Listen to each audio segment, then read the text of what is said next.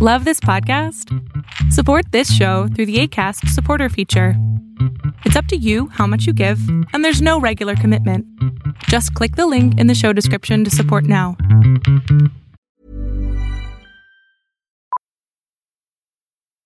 Millions of people have lost weight with personalized plans from Noom. Like Evan, who can't stand salads and still lost 50 pounds. Salads generally for most people are the easy button, right? For me, that wasn't an option. I never really was a salad guy. That's just not who I am. But Noom worked for me. Get your personalized plan today at Noom.com. Real Noom user compensated to provide their story. In 4 weeks, the typical Noom user can expect to lose 1 to 2 pounds per week. Individual results may vary. Hold up. What was that? Boring. No flavor. That was as bad as those leftovers you ate all week. Keke Palmer here. And it's time to say hello to something fresh and guilt-free. Hello Fresh. Jazz up dinner with pecan-crusted chicken or garlic butter shrimp scampi. Now that's music to my mouth. Hello Fresh. Let's get this dinner party started. Discover all the delicious possibilities at hellofresh.com.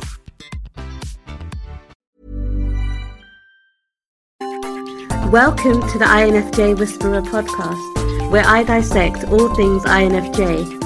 You are not alone anymore. There are others like you.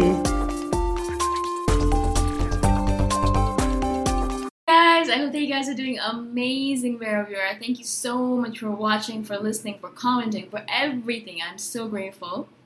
And also, thank you for all the subscriptions. I am actually amazed that I have that many subscribers. I actually expected no one to listen to these videos, so I'm so grateful that you are. In this video, I wanted to speak to you guys about how INFJs tend to have these special bonds, these really deep bonds with their siblings and their family members, but mostly with their siblings. Now, a lot of times, I've spoken about this in the past, as INFJs in general, but as in my family, I was the protector, the guardian angel of my siblings. My brother and sister, I have one brother and one sister younger than me. My brother's the youngest, and my sister's the middle. And I love them to death. I love them. And I always loved them from the beginning. I was never the sort that was jealous because they came into our family. Never had any kind of jealousy because, my parents were kind of paying more attention to them. Why would I care? I wanted to be alone. I wanted to be independent. If they spent attention on them, then I'd be able to do whatever the hell I wanted. So I never had that thing. And so my parents would always be surprised. They're like, why aren't you jealous that you have new siblings? Because they saw a lot of other people being jealous of their siblings. I'm like, why? I have another person to play with. Why would I be jealous of that, right? So I always loved them from the beginning. And also, because we had a little bit of a tumultuous environment with our parents fighting all the time, I took on the role. I didn't have to, but I took on the role of being their protector. I wanted to protect them from all of the bad stuff out there. I wanted to make sure that they were happy all the time. I wanted to be their guardian angel. I wanted them to have a great life, and I still do. As much as possible. I don't do as much of it anymore because they're like, we're adults now. Stop doing that. And I totally get it. They're in their 30s now. And my brother is 28, my sister's 31, 32. So, they're old enough, right? Like, I shouldn't be doing that to them anymore, and I get it. But I still feel like, oh my God, you're babies. To me, they're obviously going to be babies. And so I've had a bunch of you actually message me saying, how you have a very special, intricate bond with your siblings. And I think that, again, has to do with the fact that we had to deal with certain things. I wouldn't say an abusive environment necessarily, maybe mentally a little bit, but it was what it was, and we had to deal with a certain kind of environment when we were children. As I said, I have taken on the role of my protector, of my family's protector. Also, not even just for my siblings, but also for my parents. I am extremely loyal to them, and if anyone, and this is like my evil side coming out, if anyone insults them in any way, it doesn't matter how it is or what it is or if it's even true, I don't care. If anyone says anything to them, I would lash out at that person like mad, like physically and mentally and crazily lash out. I had this incident happen when I was very young.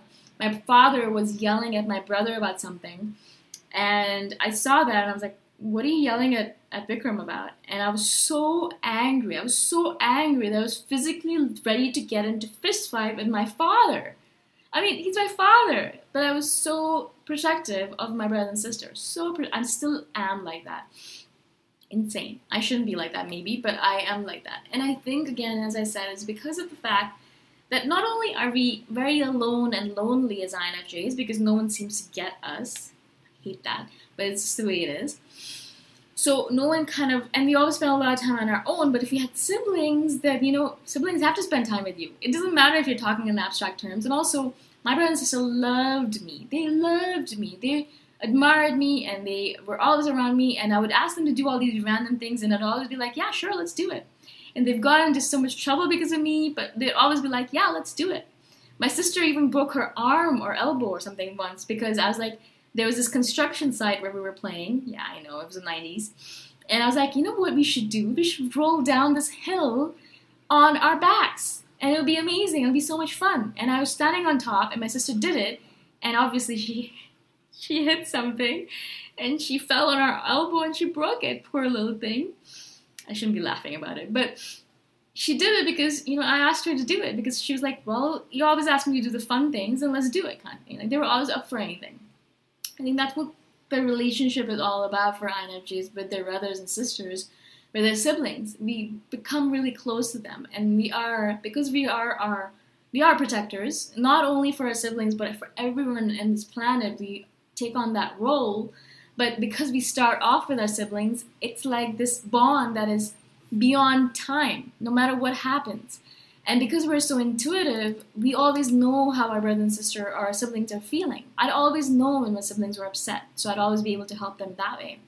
Even now, and this happens to me all the time, I'll hear my sister crying in my dream, or I'll see her crying in my dream, or I'll feel something in my heart saying, I feel weird, someone must be in trouble or something, or Vicky must be feeling weird, I need to call them.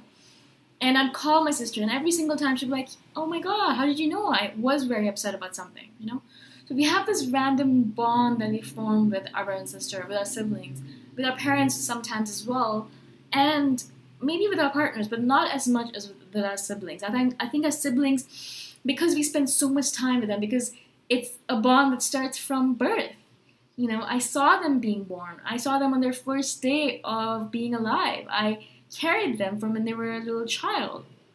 I dropped them when they were a little child too, on their head. Eek. I was not a very nice sister, as you can tell. But so we have this weird, interesting, awesome bond with our siblings. And if you guys do have siblings and you have this bond, I'd love to hear from you guys. How did it form? Why did it form? What was it all about? And if you don't have siblings and you're an only child, then who do you have a bond with? How do you kind of compensate for the fact that you're an only child? I'd love to hear from you guys. Let me know what your thoughts are on the subject. I want to keep this video really short because I've been blabbing on in all the other videos, and I feel like you guys are probably bored of my voice and my face. And so again, thank you so much for listening. Thank you for watching, and I hope that you guys have an amazing day wherever you are. I'll see you guys in the next video. Bye for now.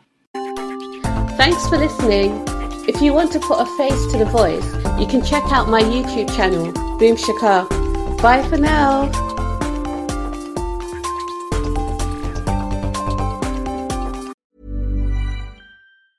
Planning for your next trip?